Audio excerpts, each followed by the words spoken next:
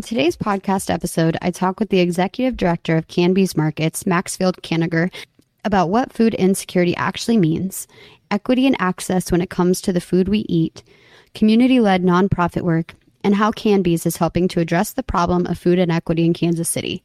Kanbe's Markets is a 501c3 nonprofit that provides access to fresh, healthy foods in the areas of Kansas City designated by the USDA as a food desert, where residents lack consistent access to healthy and affordable food. Access to healthy food is critical for every human. If you're a human, this podcast episode is for you. I hope you enjoy our conversation and learn something new along the way. Here we go.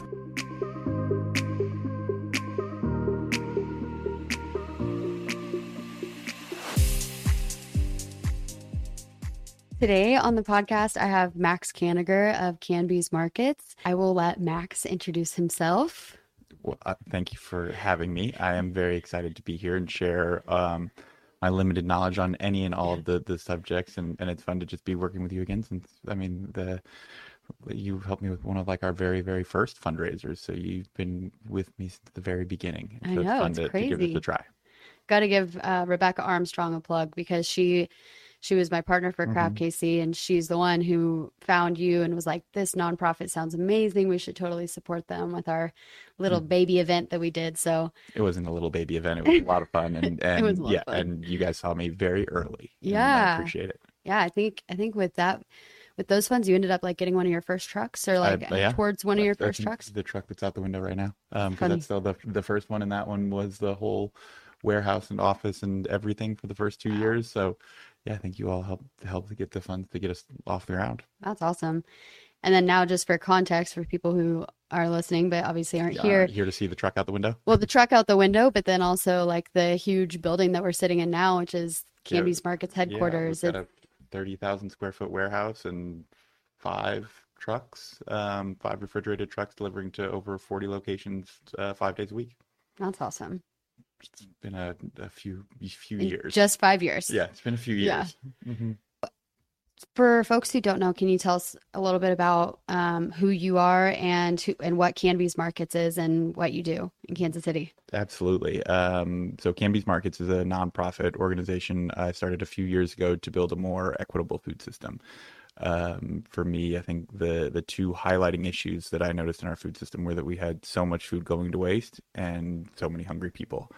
Those just don't seem to make sense. If we've got enough food, everybody should have access to and the choice to put good, real, healthy food on the table for their families. And we wanted to figure out a way to do that, and that's where we tried a few different ideas. I think it started with a nonprofit supermarket because that's what I knew, what I had grown up. That's where I went to get my food. As I got to know the issue a little more, the communities a little more, I realized that might not be the right solution, and I started spending more and more time in these communities, talking to people, just getting to know different habits and daily routines, and looking at what other organizations were doing around the country. And the idea for a mobile market kind of came to mind.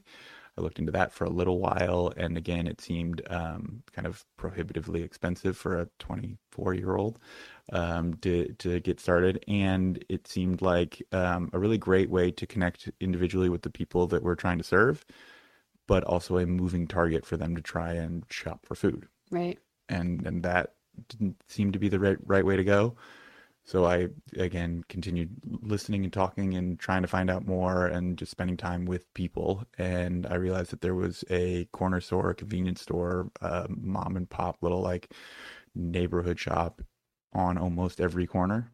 And so it kind of dawned on me that there is already this wonderful existing infrastructure of a lot of typically locally owned small businesses all over these communities. And if I could find a way to support these small business owners, could we get the goal of providing choice and access to healthy foods while supporting small businesses in a way that is scalable and sustainable? And that's where we came up with the idea that we have today, which is our kind of healthy corner stores program, where we provide all of the refrigeration and kind of shelving necessary to these stores. And then all of the produce itself is brought in 5 days a week on consignment. So it's trying to be low risk or little to no risk to the small business owner, while ensuring that we control the quality and the price of all the food. So we want to make sure that just because they're the only option in a lot of cases to get healthy food, that they're not overcharging for it, or that the produce isn't at any lower quality than you would expect to find in any other grocery store. Mm-hmm. So, you said you were 24 when you started this. So, Yeah, I so think somewhere around there. somewhere around the early 20s. So, backing up, um, you went to college. Where'd you go to college? I went to UMKC, is where I graduated from. I did Mizzou to start. I did like a year and a half at Mizzou, and then I needed to get out of the Midwest for a little bit. So I took like a year off, and I lived in Maui for a bit, and Nice. then did a program called Knowles, which I loved in Australia. Awesome. Yeah. So, did you know, like going into college, that you wanted to do something in the realm of food? No, No. no, absolutely. Okay. And I think not in the realm of nonprofit either. I think most people who knew me in high school and even in early college would have thought of me as somebody who was very much like, look, I wanted to make as much money as possible. I Mm-hmm. wanted to work hard. And I mean, I've had a job, I think, since I was 11. I've always like enjoyed working and enjoyed the freedom it provided me to do kind of what I wanted when I wanted to. But that was my goal. I was really lucky coming out of my time in Hawaii, that I'd had some experience kind of running a small tour company there. And then once I got home, I had some other opportunities that got me to a more comfortable place, and I was able to like pay off my student loans and things like that. And I also kind of realized that money isn't everything, and that while I was able to do some fun things, the people that I was working with and that were working so hard weren't rewarded in the same kind of way, and it felt wrong and Empty. empty. And that whole like if you work hard, you can be successful thing kind of got blown up for me. And it seemed like there are so many people working so hard, just as hard as I was, if not Yeah. harder than I was, and weren't seeing the same kind of reward, and that felt wrong to me. And so I wanted to do something on a more systemic type of level to change some of that. And food is the thing I know best. So my Mm-hmm. parents had always owned or run restaurants. My dad is a chef, and so food had always been a big part of my life. And that's when I started looking at the food system in a little bit more detail, and it kind of led down that rabbit hole. But food has always been a tool for me to bring people together, and that the people are the focus of my work and the work of this organization. Very cool. I'm sure your dad was jazzed that you decided to go into Into food food, since that was into his food, yeah. Especially background. because I had told them, especially when I was first getting started, that I did not think I would ever want to own a restaurant. It just seemed like way too much work. And now Yeah. I run a nonprofit, and A little bit more work even. little bit of work. Yeah. So yeah, the work is always there. And I think finding a way to connect it to something that's important to you makes it all worth it. Yeah. And yeah, again, keeping people focused at the heart of what we do has I think been a big part of why we are where we are.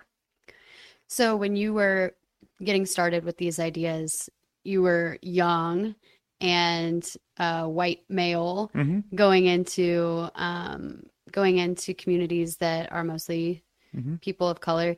Did what like barriers or what resistance did you come up against in the beginning, or did you? Oh my God. I think I went to like 70 of these stores before one of them said yes. Oh my gosh. At that time, I did live kind of off the Paseo, which for those listeners in Kansas City, is in like more of a historically black neighborhood. Hmm. One of the like guys that worked at one of the stores actually only lived a few houses down from me.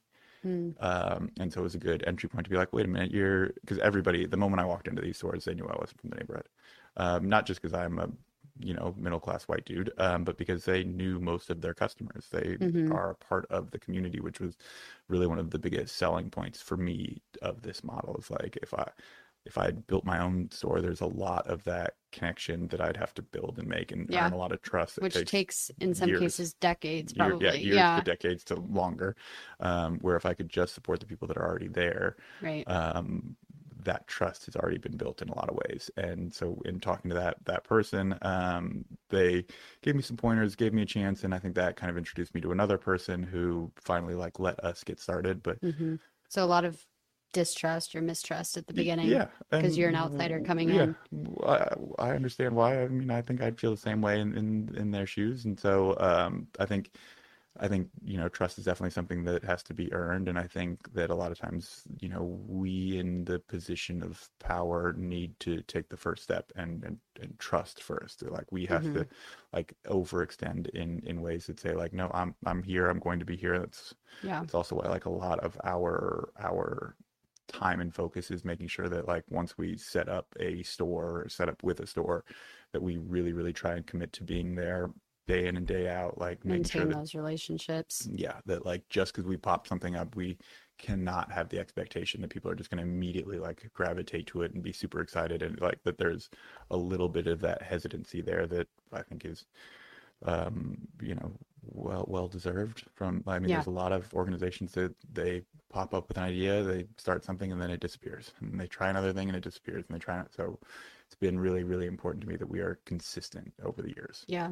Well, and there's like a long history too of reasons for people of color to distrust white people, For sure. So it's like, Hmm. I mean, in my own like nonprofit work, I've come up against that, and it's interesting. Like, I mean, they're not always shy about being like, look, I don't trust you. Like, Yeah. why should I? Like, Hmm.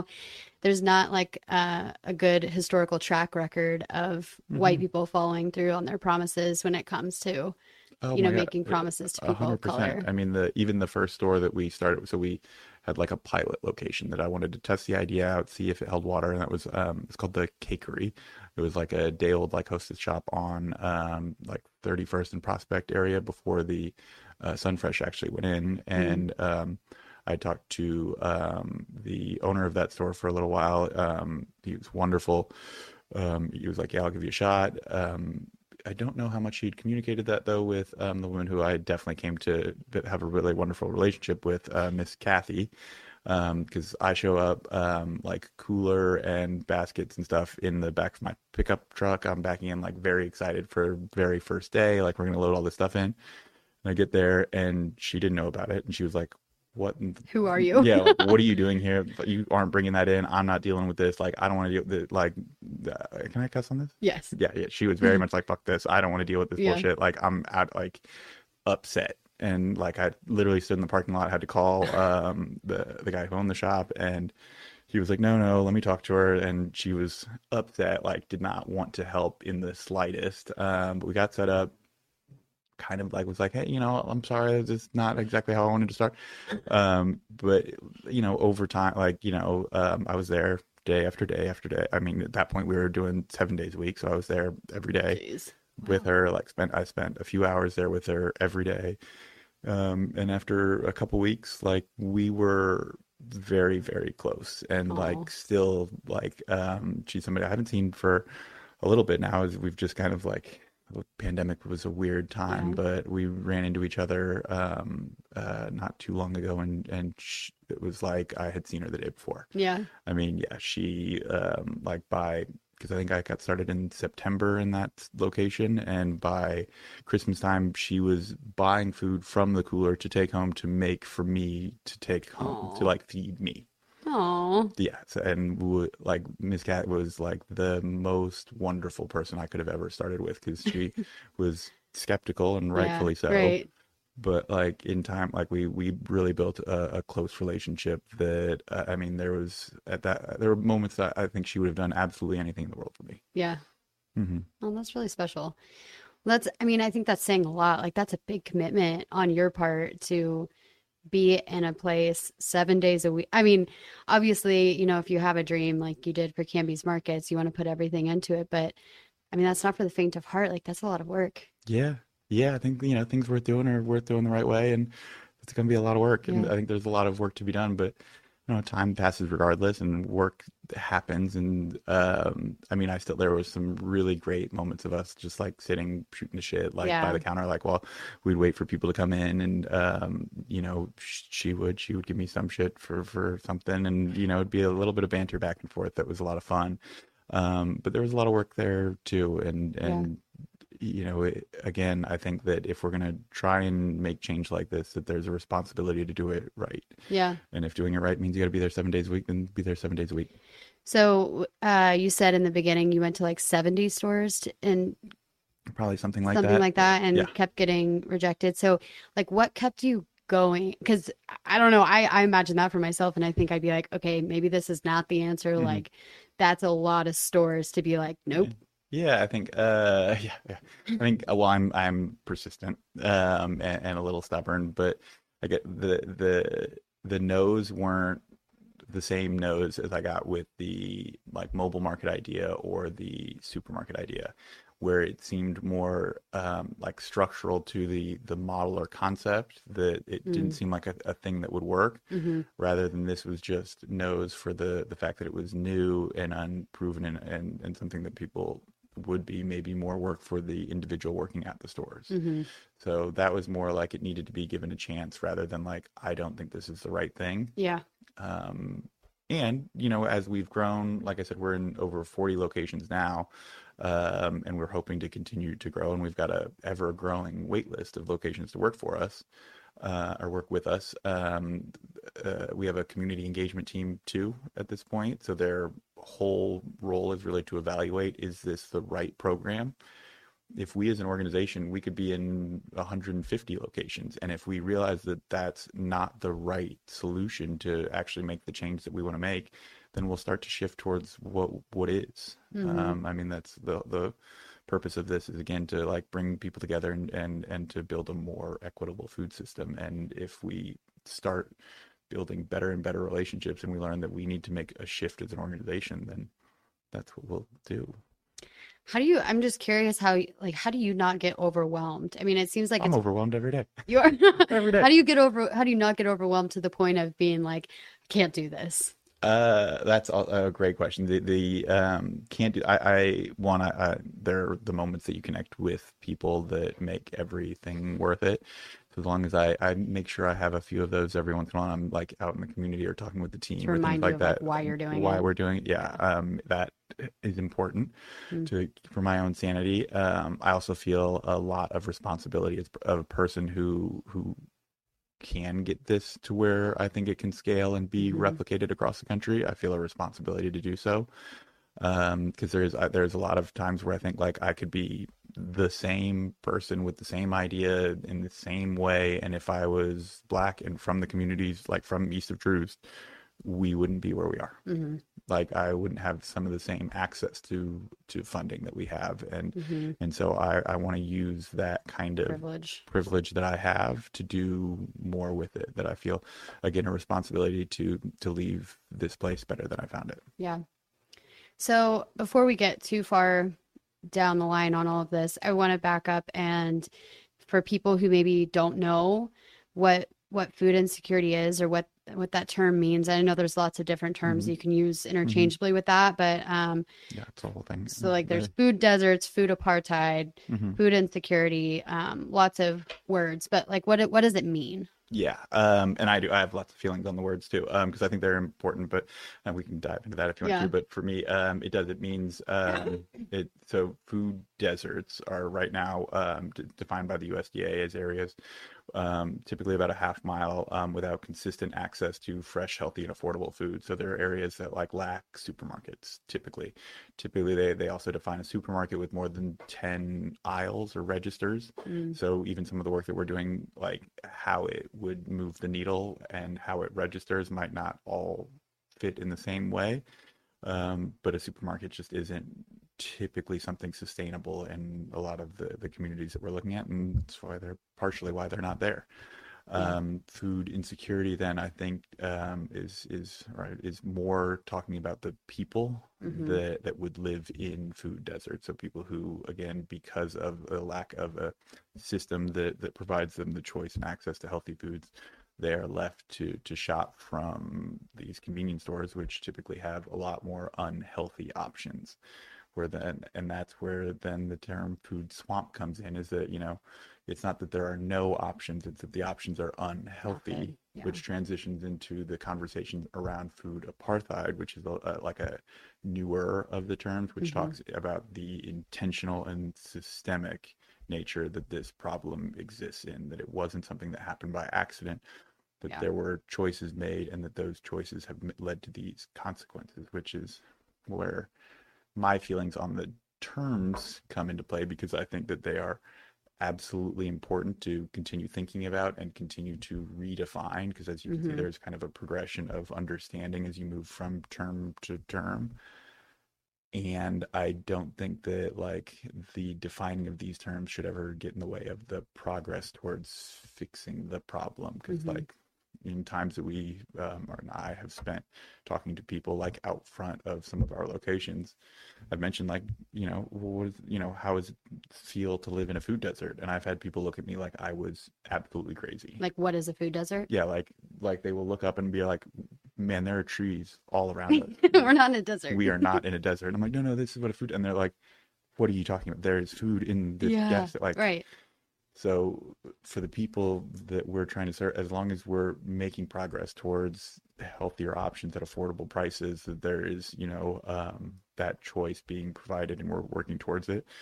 I think So that's not allowing the words to become a barrier to understanding what's hmm going yeah, on. not doing the work to understand the problem better and to get to these words. But for me, like anytime you distill a huge and systemic Yeah. problem like this down into A word. a word that does a really good job conveying the message to people who may or may not understand it, I think the best case scenario that we should see for any of those words should be that it is a little bit pejorative. So a little bit like, insulting to the Hmm. problem at hand.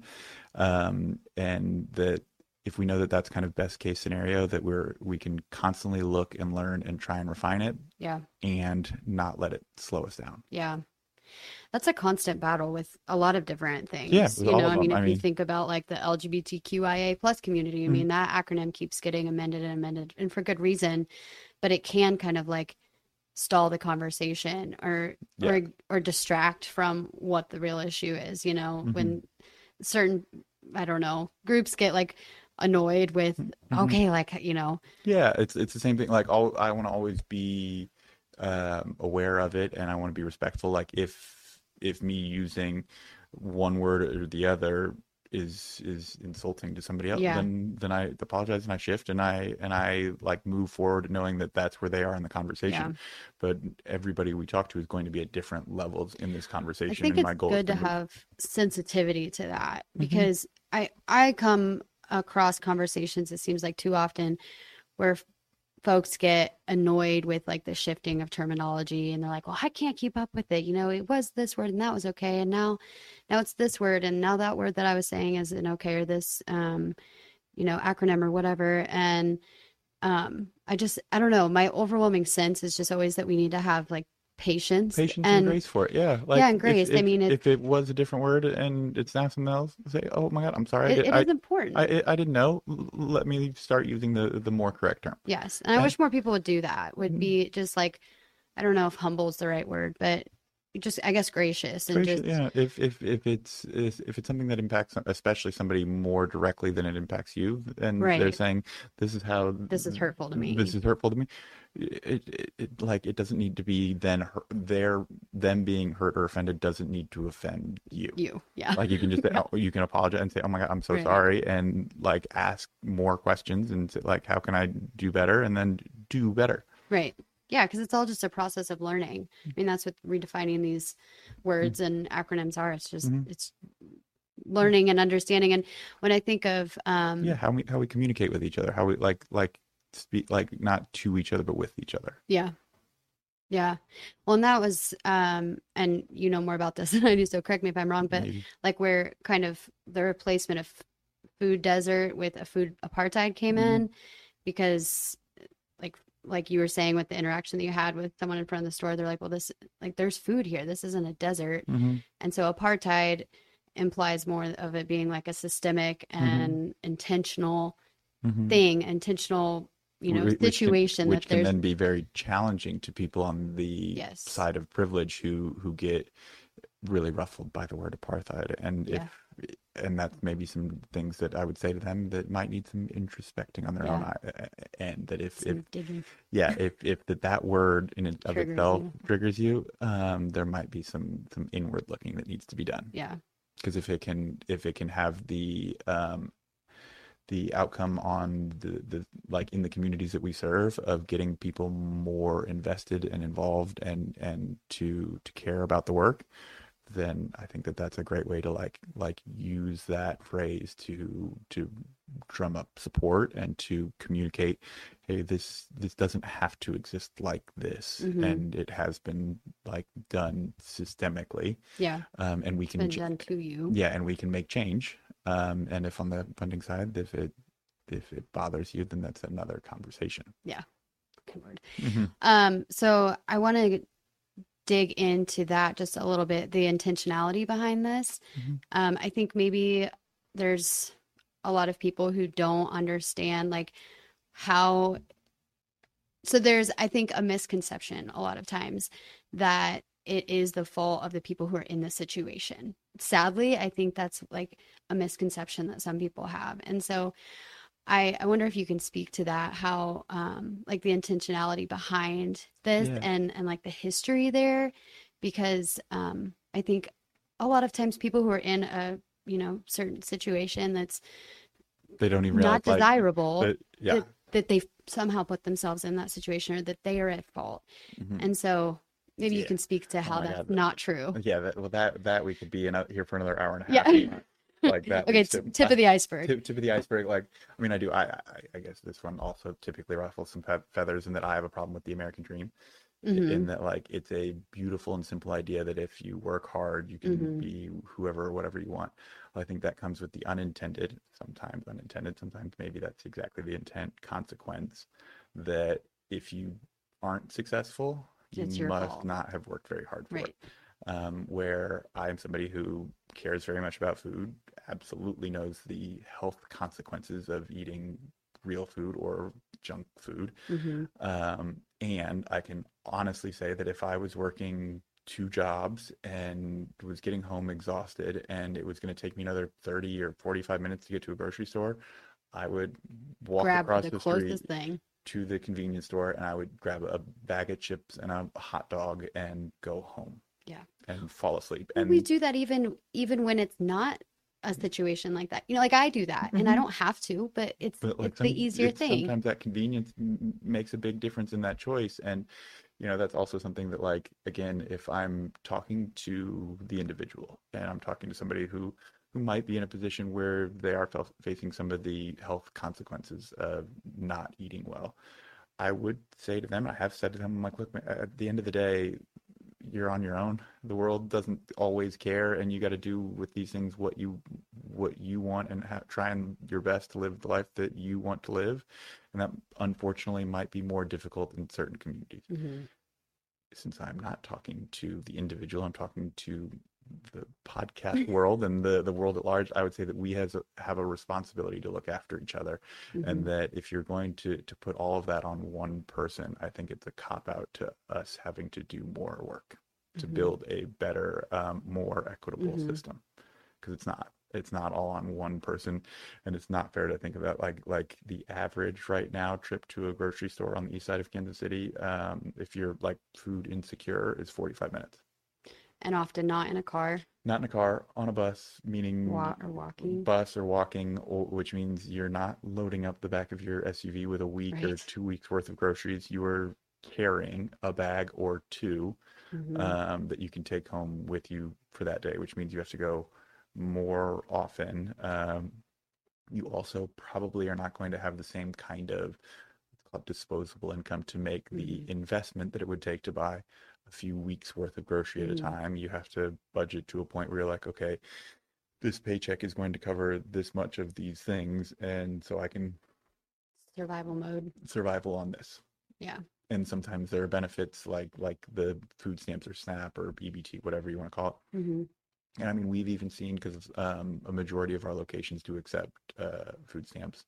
or SNAP, however people might know the program. Hmm. And we can see sales go up and down at different parts of the month. And you can see sales boost right around paydays. You can see sales boost right around like the turn of the month when those benefits might kick back in. And so it's looking at like, okay, so people really are stretching this as far as these dollars and benefits will go. And that means that there is more desire and want on the table. Again, we then have to look at the systemic approach to make some of those changes. And I think looking at them as the investment that they are, because it is investing in the health of our people, of our neighbors, of our future, Hmm. rather than like this kind of support and handout. Hmm. Because I think that also phrases it more in that like people aren't working hard Right. enough for it, rather Yeah. than we need to invest in building a system that lets Works everybody. for Yeah, everybody. yep. Yeah. It's my 2 cents. They're good 2 cents. Mhm. Um, yeah, I think it's important to kind of bring these issues down to street level, if you will, Mhm. and kind of Humanize them a bit. humanize it, walk around in people's shoes a little bit, because I think it's too easy often for people in positions of privilege to generalize and to have these ideas in their heads of, what Well, other why don't people, you just go to the grocery store? yeah, why don't you just go to the grocery store? Like what's the big What's deal? the big deal? Yeah. Hmm. And a lot of times I think it comes from you're coming from a position of privilege where having a car is, you It's take it for under, yeah, granted. just, It's, yeah. it's, you know, Hmm. having time to go to the grocery store, having money to buy more than a Hmm. day's worth of Hmm. groceries, all these things that we just take for granted. And so it's like you have to stretch your mind a little bit Hmm. and imagine someone else who isn't living in the level of comfort that you're living in, and understand then the decisions that they're making Hmm. are like for survival. I mean, Yeah. it's a different. Hmm. And knowing that like we all have those days where you're tired after a long day And of work, imagine that if and, that's like your and if that's everyday. your everyday, yeah. Yeah. Yeah, because more often than not, it's not people who are barely working one job. It's people who are working two to three, and Yes. they don't get the benefits of some of the full-time job perks of the different kind of PTOs and health benefit and things like that. It's more like you're hourly and you're working, two 30-hour a week jobs instead of one 40. Yeah. Yeah. I know. We could probably talk for hours about all the injustices that um, feed into this problem. I mean, Hmm. it's huge. And I think that's another like thing that people need to just bear in mind. It's like these things are so complicated, and there's so many inputs and outputs Yeah, that lots. create these situations Hmm. that it's dangerous to generalize, Yeah, and that's basically. that's been even one of the challenges as we've built this organization is like myself and the team, you get into it and you start talking to people and you're like, oh my God, there's this part or that part or this problem or that problem, and you want to kind of like help or see what you can do in all of these things, and it's hard to keep focused and stay in your Each lane. challenge is so unique. Yeah, yeah, each challenge is so unique and they don't necessarily touch one another. I mean, they're all like kind of interconnected, but like how do we stay focused on food and food access, knowing that some of the people are going home and the houses or apartments aren't in good enough shape even to really cook that well even as they want to, or that the appliances they have are old, or they may not have any of the like pots and pans that you might need, that there's all kinds of different Yeah. things that go with it, that some of them don't even touch food in general, but it's just a challenge of being where people are, and the team we have being very sympathetic. It's hard for them to like not want to step in and help there, and that's where for us it's been important to try and like identify other organizations that we Yeah. trust and respect and that are doing good work in a entirely different lane, and so we can help all of the different projects and organizations working towards different solutions get there together. I think that's a big challenge in nonprofit, knowing that you can only do so much and spread yourself so thin without cracking. Hmm. Um, because it's like the more you dig into issues like this, the more you see how nuanced it is. And it's like, well, I mean, Hmm. take you, for example, like you're one person, or this is Hmm. one organization. And right now, with the resources that you have, the knowledge that you have, and, Hmm. the number of Mm. hours in the day that you have. Like there's only so much that each person and each organization can do. So knowing like how and when and where to draw that line. It can be overwhelming, but it can. I tried. This also might be me gaslighting myself into not going crazy. And like it can be exciting when you look at then the system and people as a whole as like I am one person and I Mm-hmm. care very much about this one thing. I can stay here and do this thing really well if I know that like the person next to me, friends at different organizations, they care very much about their work and stay focused in their lane and they're Yeah. working on that problem. It, that part of it, because it's something that as we are recruiting volunteers, we need a lot of volunteers. Often the question is like, well, what do you need help with? And I try and switch it to be like, well, what do you care about? Mm-hmm. Because we need help with everything. And Mm-hmm. I think people are going to be most engaged and most activated and Mm-hmm. most likely to come back and help if they're doing something they care about. And so, Lights up their brain. mhm, Yeah, yeah. And absolutely. sometimes like you'll get a surprise, like there's a local musician who I'm a fan of, and I was talking to him, and he was like, "Well, most people just ask me to play music at their events, and I actually really like the like creative and marketing side of things, so I'd Hmm. love to help, but I'd love to have an opportunity to do more of that." I'm like, "Well, let's do that then." Like, Yeah. I would rather like, or sometimes we'll have people who are accountants, let's say, Yeah. and they're like, "The last thing I want to do is help you with accounting. I want to come in and like get my You're hands." like, dang it. That's where I could use you. But some people it's the other way. But some people are like, this is the lane I am most comfortable in. So I don't want to come out and help you at like we had our Canby's Fest Mm-hmm. yesterday, and it was a lot of fun. And some people might be like, I don't want to come be there and talk to 700 people Right. and be very like outgoing. I'm more introverted. I would rather spend time in an office with you, like reviewing your accounts receivable process to make sure that you're following good accounting practices and that you're making sure that you are being a good steward with the money that donors are giving you. And I'm like, awesome, Perfect. let's do that then. Yeah. Some people are like, honestly, I just need to get out a little bit and I would love to come in and just kind of like sweep the warehouse because it's calming and relaxing. I'm like, great, let's do that. Yeah. But it's to, yeah, again, lean in. And some people are like, I don't actually really care about food. I'd rather like do something in education or in housing. And it's like, okay, that's actually not really us. But I can connect to. here this person at this organization is amazing. You should talk to them and let me connect you because they could also use your help. And I think that you two would get along fabulously. Yeah. Which leads me to the power of community and leaning on your community. Hmm.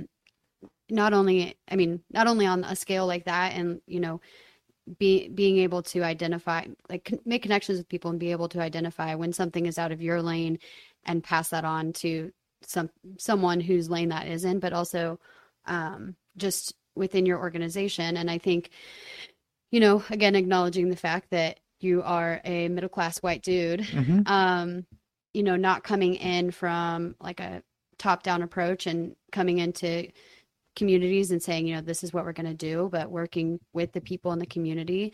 And it reminds me of what you said in the beginning about how you learned so much about what would and wouldn't work by going to like 70 plus stores and being told no over and over again, but also like gleaning information Hmm. from each no Hmm. about what might work. So, can you talk a little bit about how working with the community instead of coming in and superimposing yourself on top of what's already Hmm. there is beneficial not only to Canby's but obviously to the mission of So the yeah. organization.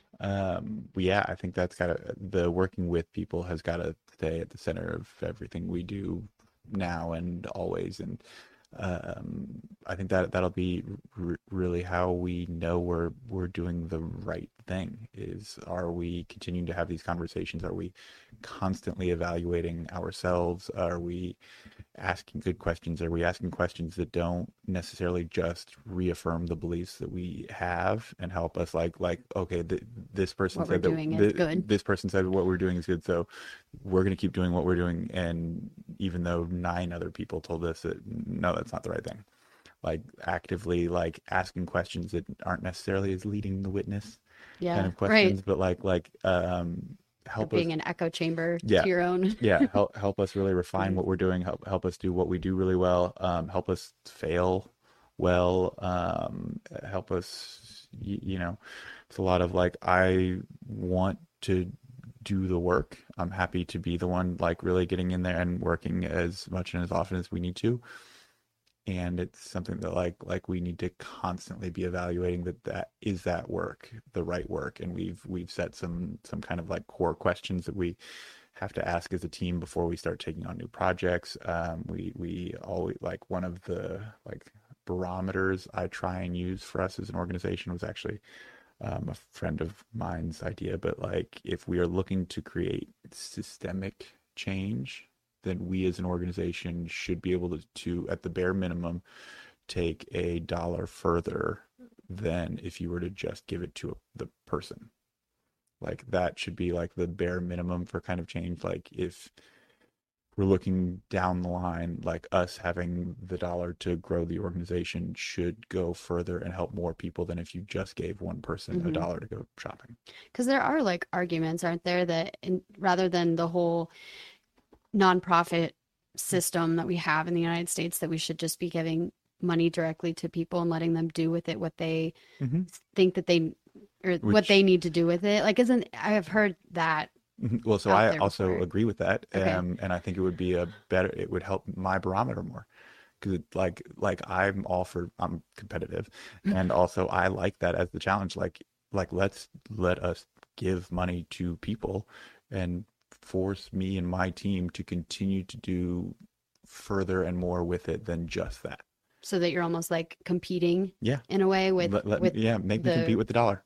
with your customer, Hmm. essentially. Absolutely, because they're, beyond access points and, the quality and the price point that we want to have for it. So access, we also define not as just like proximity to healthy food, but affordability of that food. Right. We want quality there, and I think that there's always ways that we can be pushing to get better.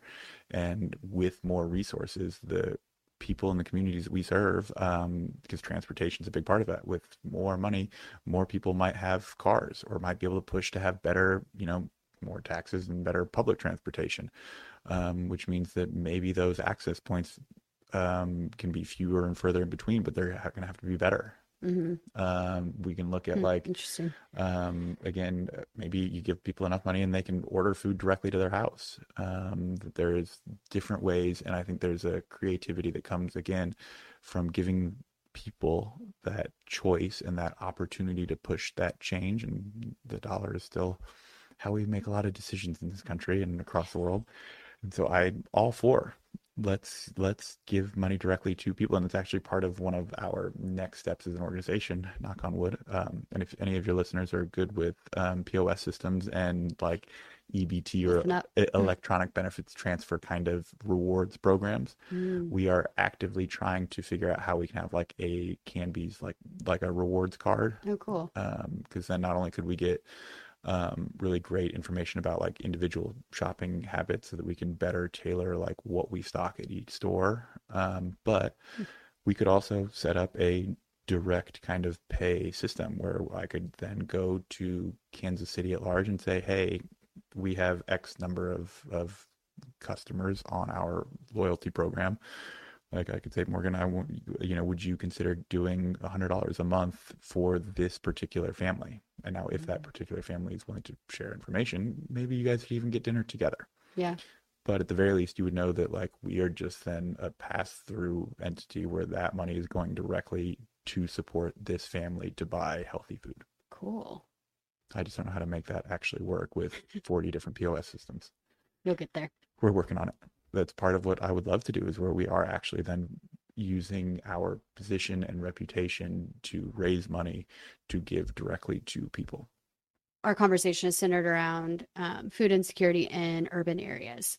And I know we've had a conversation before about how the problem is easier to address in urban areas because of proximity Yeah. and ability to, you know, truck food to places. Like your locations, if you look at your map, are all within what, like a 10-mile Yeah. Yeah, I mean, looking at the 15 map, mile? that's about a 5 mile circle is the smaller one. Okay. So most of them exist within a 5 mile radius. Yeah. So, so then you think about food insecurity in rural areas, which is also a very real issue, Hmm. but a more challenging one Yeah. perhaps to address. Yeah, I mean that's those kind of economies of scale and the logistics problem of getting food that is very perishable to places on a like consistent and like fresh basis. Um, in like rural areas, so that same USDA definition goes from like a half mile to 10 miles Mm-hmm. before you would even be considered in a food desert. Wow. Like access and availability of like cars is a little different in how they try and work that into the definition, but you know, people are still people and they got to eat and they should be eating real and good and healthy food. And it does. It's my, again, untested and hopeful thought at this moment of my with my understanding of it is that we can hopefully use some of the density that we have here in a city as we grow to more and more and more locations to support some of those, like, I guess tangentially rural communities, Mm-hmm. and hopefully then expand out to there. But at the very least, I'm hoping to use some of the like learning that we have around the benefit of people eating healthy and having access to healthier foods as a way to, I guess lobby is a charged word, but lobby Mm-hmm. some of the like state, local, federal governments to help support maybe some of that Mm. further reach, because that's the best idea I can come up with right now of making sure that the like more rural communities aren't left out in So this. kind of leveraging what you've got going on now to benefit Hmm. rural communities to expand outside of that radius. Yeah, but this is definitely the pun intended low hanging fruit to go to the Yeah. more dense urban communities to start, build up with data that it is or can work, build up data that there is some level of sustainability to it, and that there is a desire and need for it, and that the impact that it has on the other end is worth the investment. Yeah. And then hopefully we can expand on that. And also hopefully that as we spend more time doing this, we are learning and getting a little bit better and a little bit more efficient. And I think that there can be some, not all, equity built into this system through efficiency. What do you mean by that? I Can you mean, explain that a little? yeah, in the like equity, looking at like how do we make sure everybody has access to some of Uh-huh. these options, um, especially with a perishable product. Like the more efficient we are as a system, the faster we can move things. Like because we try and turn our entire inventory every 2 days. And so if we're working upstream with other wholesalers, other distribution partners, the more efficient we are with some of our systems of getting food from them earlier, we can get it at lower price because we do buy a good portion of the food that we're putting on these shelves. If we're getting it from them earlier, if we're identifying it in larger volumes, and we can make quicker, better, and data driven decisions, I think that there can be more equity derived from that efficiency In reaching more communities, reaching more rural communities. with the same with that same dollar. You know, as an aside, I feel like it would be so cool to get Michelle Obama like on your case because like to make her aware of Canby's markets because you know that was like Mhm. her whole Yeah, thing in the White House. the Let's Move campaign is huge. We were one of my more favorite achievements, I guess, in 2021. We were both Triscuit change makers on like a national level. Oh, cool. She got it and got to be on the Ellen show, and they awarded her the check, and it seemed really fun. And then I got it, and a woman in Florida got it, and we also got to be on like Triscuit's thing. But I was hoping maybe they would make that introduction, and Yeah, it did not happen. But we were at one point you're decently on like close. same We platform. got the same award, which was that's Wow. a crowning achievement for me so far. Yeah. Um, and I do know that there's a few, like Kansas City is not too far from Chicago, and I know that there's Mm-hmm. some local ties to some of the like national work that she's been doing, and she's definitely on my radar of people I would love, Yeah. from a professional and just a personal I know. standpoint. Yeah, I I'd like to know. be friends one day, I but know. we Me we too. can we can dream. Well, don't forget the little guy if you ever if you ever uh Make friends get there. on a friendship level with Michelle Obama. Hmm. Just Yeah. remember that truck out there. Yeah, Yeah. absolutely. I'm Mhm. just kidding. Mhm. Yeah, we'll have a craft beer together. Yeah. Is there anything that like particularly that you want to cover? I do want to emphasize that idea that it does take a little bit of work from all of us. Food touches a lot of different parts of people's lives, but there's a part of, I mean, all of these systems are just made up. I Yeah. mean, all of the rules we've got, all of these things are all made up by us as people, and so Therefore changeable. all changeable, all things that we can and should constantly be looking to improve. Even the ones that we like and are working well should always be looking to improve. And so for the people who are listening, it's about like finding the thing that you care about and trying to do it well, trying to do it better, and trying to do it in a way that gives and shares with the people around you. Yeah. Because yeah, if it's not coming and supporting us, love that. We can use all the help we can get. Support the thing that matters most to you. Yeah.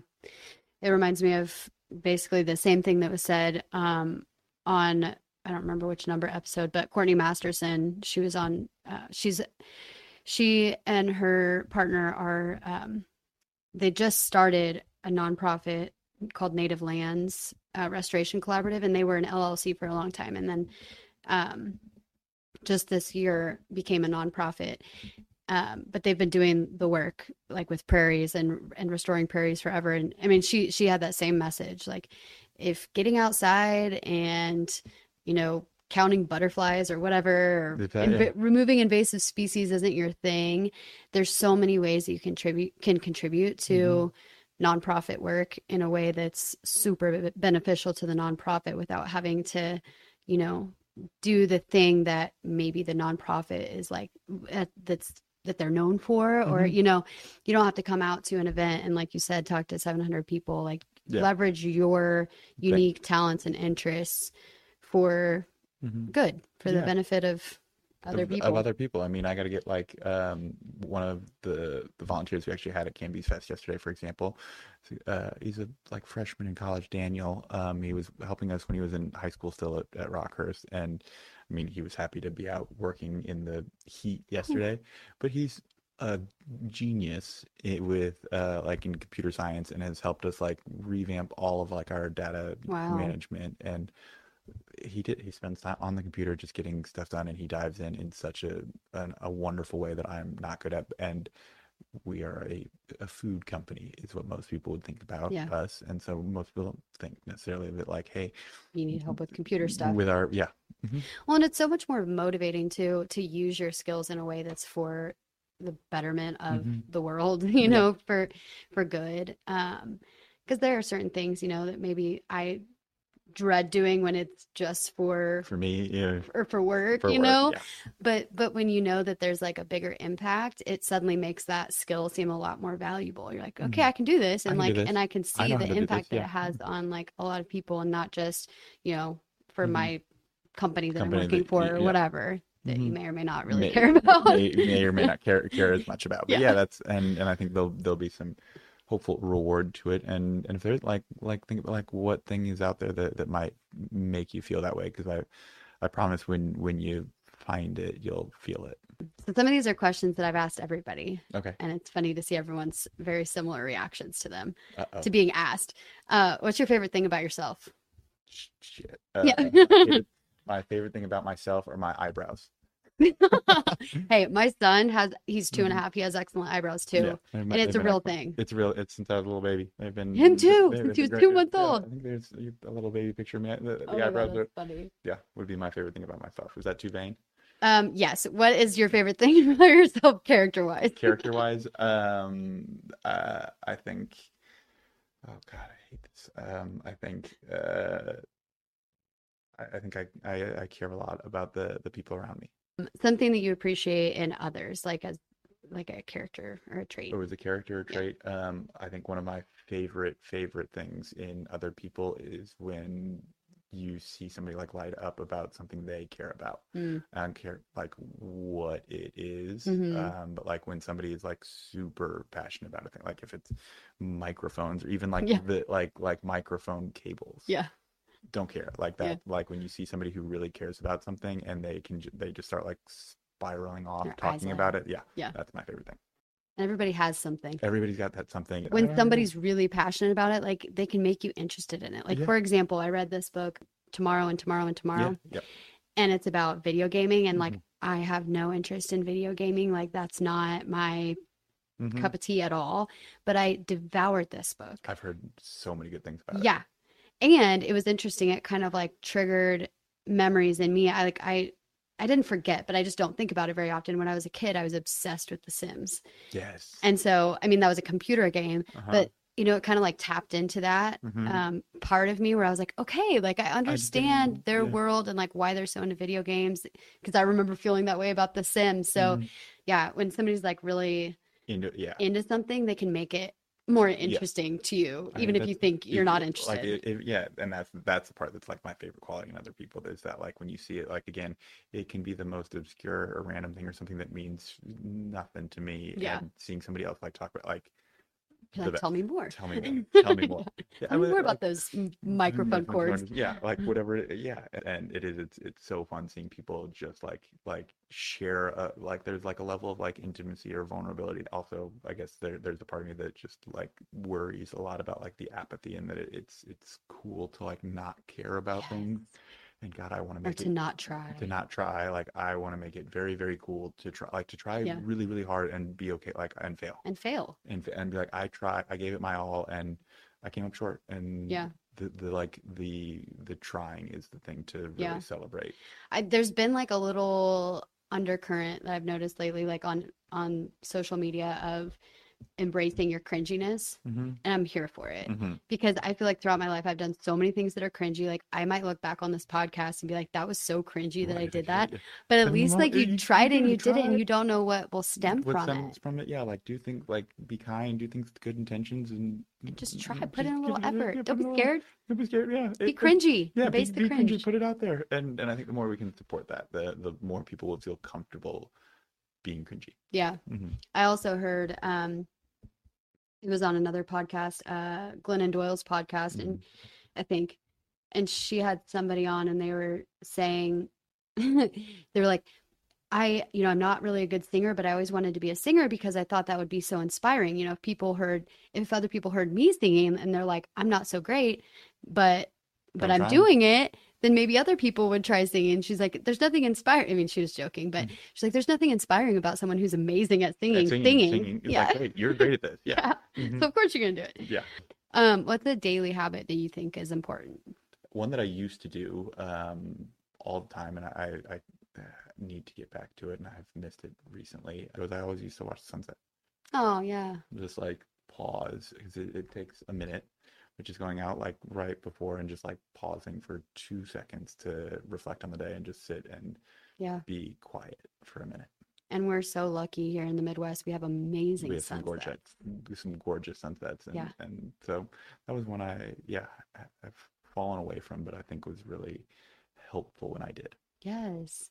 And it allows you to feel that like awe Hmm. and wonder and smallness. Hmm. You're like, wow, I'm Mm. just this tiny little The human thing, in yeah, this under this big sky. yeah, gives you a little like whatever happened that day, a moment to just be like, it's not the end It's of the gonna world. be Like, it's okay. gonna be okay. Yeah. Hmm. What do you want people to know about you or Canbies or both? Um, I prefer them not know about me. They don't need to know. Like if they just paid attention to Canby, that would be ideal. I want them to know that we're trying and that we aren't perfect, that we're made up of people that are filled with mistakes, and we're gonna want to learn along the way, and that um, we also take feedback decently well. Like I encourage people to go shop at the stores. All of our locations are listed on the website. But go shop at the store and like feel free to reach out and say like, hey, there was a moldy strawberry or a brown banana at the store. So I want to know so we can like identify it and try and make it better. Or if they see a way that we can get better, or they see a potential connection into the community where we have the opportunity to listen. What is a favorite book of yours or like a book that you've enjoyed recently? I haven't read it yet, so I can't tell if it's good, but I do.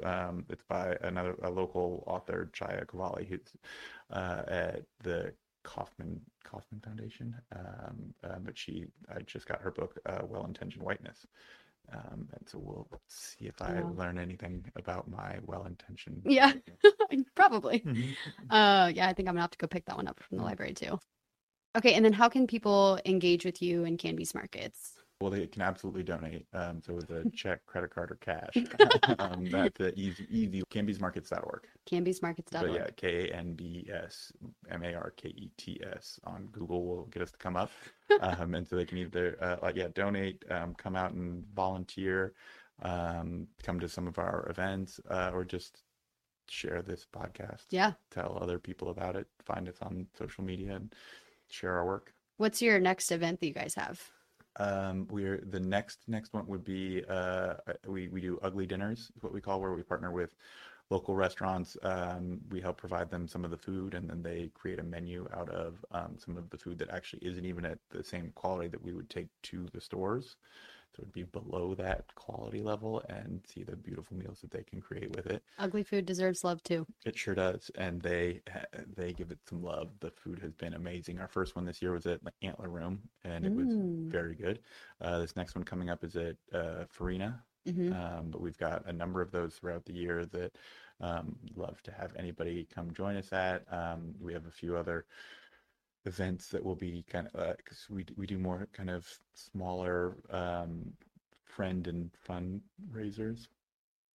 But so again, people can come and enjoy it, and all of those events are on our website as well. Yeah, and on your social, you guys do a good job of keeping your social media popping. Thank you. We're working on it. I'm not very good at the social media, so I have to give all of that to the team. Is really good. They do a good job.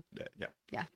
Well, thank you, Max, for sitting down with me and talking with me about food and food insecurity and food deserts and Canby's markets and all the things. It's been really cool to see you guys come so far in 5 short years.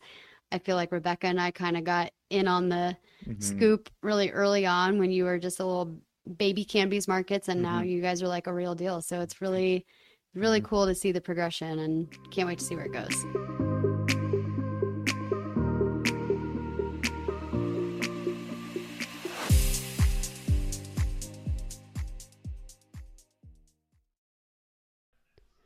Thanks for listening to the Makers, Dreamers, Doers podcast with me, Morgan Barrett. Please remember to follow, review, and share this podcast with anyone who you think would enjoy it. Your support helps more people find the podcast. You can also find me on Instagram at morganbarrett__ and check out my website for more information at morganbarrett.co.